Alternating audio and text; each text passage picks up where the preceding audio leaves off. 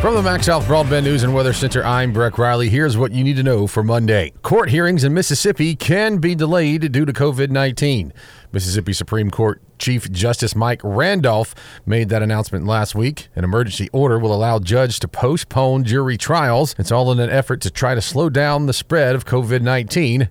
That order runs through November 12th. And pretty soon in Mississippi, you'll be able to get a digital driver's license. Commissioner of Public Safety Sean Tindell said driver's license, vaccination cards, and other state-issued documents will soon be available in a smartphone wallet. The driver's license could be available as soon as November. Tindell also said that digital hunting and fishing licenses could be added later.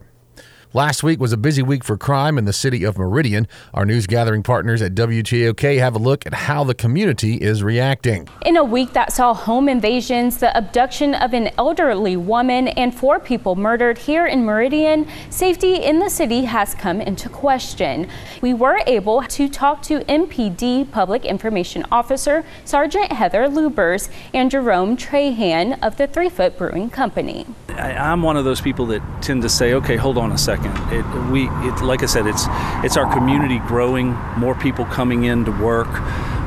You take domestic and gang violence out, I don't see that as an issue. And I live right on Poplar Springs Drive, just a couple of miles from where I work. Any acts of violence in our community, we do care about very much, because these are our homes too. We raise our families here. We shop here just like everybody else does. So we want our families to be safe just like we want your families to be safe. Sergeant Lubers wanted to reiterate that most acts of violence in the city are not random. In most cases, the parties know each other. In sports, Kosciuszko won Friday night over League Central 35-20. That moves the Whippets to 2-1 in region play. Another give to Tolliver, makes a cut and goes in 8 yards untouched for a touchdown.